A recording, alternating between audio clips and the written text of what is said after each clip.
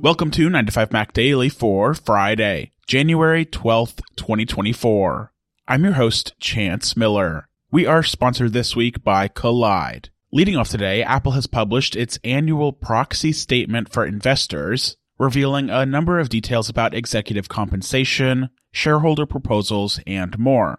Perhaps most notably, the filing contains details on compensation for Apple CEO Tim Cook. So in 2022, Tim Cook's target compensation was $84 million, and he came in above that with actual compensation of $99.4 million.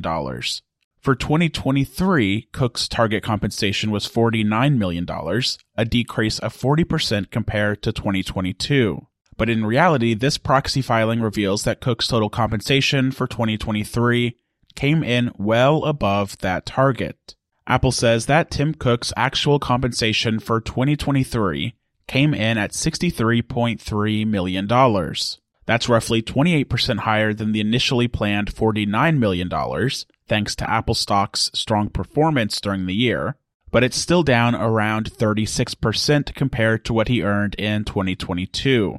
Apple says that the 2023 annual total compensation of its median compensated employee was $94,000, so that equates to a 672-to-1 pay ratio between Cook and the median Apple worker. Apple also confirmed that its annual shareholder meeting is set for February 28th, and that some changes are coming to its board of directors. Apple says that both Al Gore and James Bell will retire from its board of directors this year, while Dr. Wanda Austin, former president and CEO of the Aerospace Corporation, has been nominated for election to Apple's board of directors. We are sponsored this week by Kolide.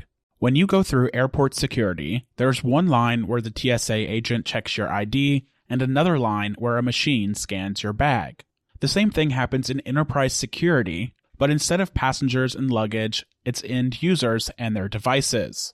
These days, most companies are pretty good at the first part of the equation, where they check user identity, but user devices can roll right through authentication without getting inspected at all. In fact, 47% of companies allow unmanaged, untrusted devices to access their data. Kolide finally solves the device trust problem. Kolide ensures that no device can log into your Okta-protected apps unless it passes your security checks. Plus, you can use Kolide on devices without MDM, like your Linux fleet, contractor devices, and every BYOD phone and laptop in your company. Visit kolide.com/9to5macdaily to watch a demo and see how it works. That's KOLIDE.com/9to5macdaily. In other news today, Vision Pro is set to launch in the United States on February 2nd, with pre-orders beginning on January 19th. According to a new story from Ming-Chi Kuo, however, you might have to act very quickly if you want to actually get a Vision Pro on launch day. Kuo says that Apple will have around 60,000 to 80,000 Vision Pro units available for that February 2nd launch.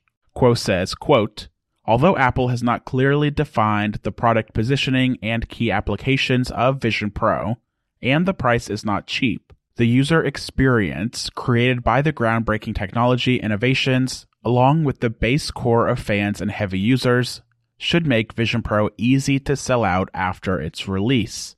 End quote.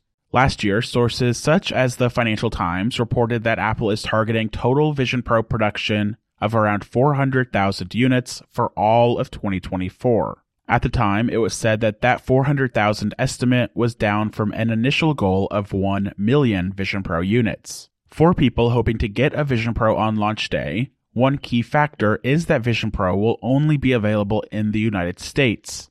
This reduces the number of people trying to buy one on day one, which could bode well for the rest of us looking to get our hands on one. As of right now, Apple has only said that Vision Pro is coming to other countries later this year.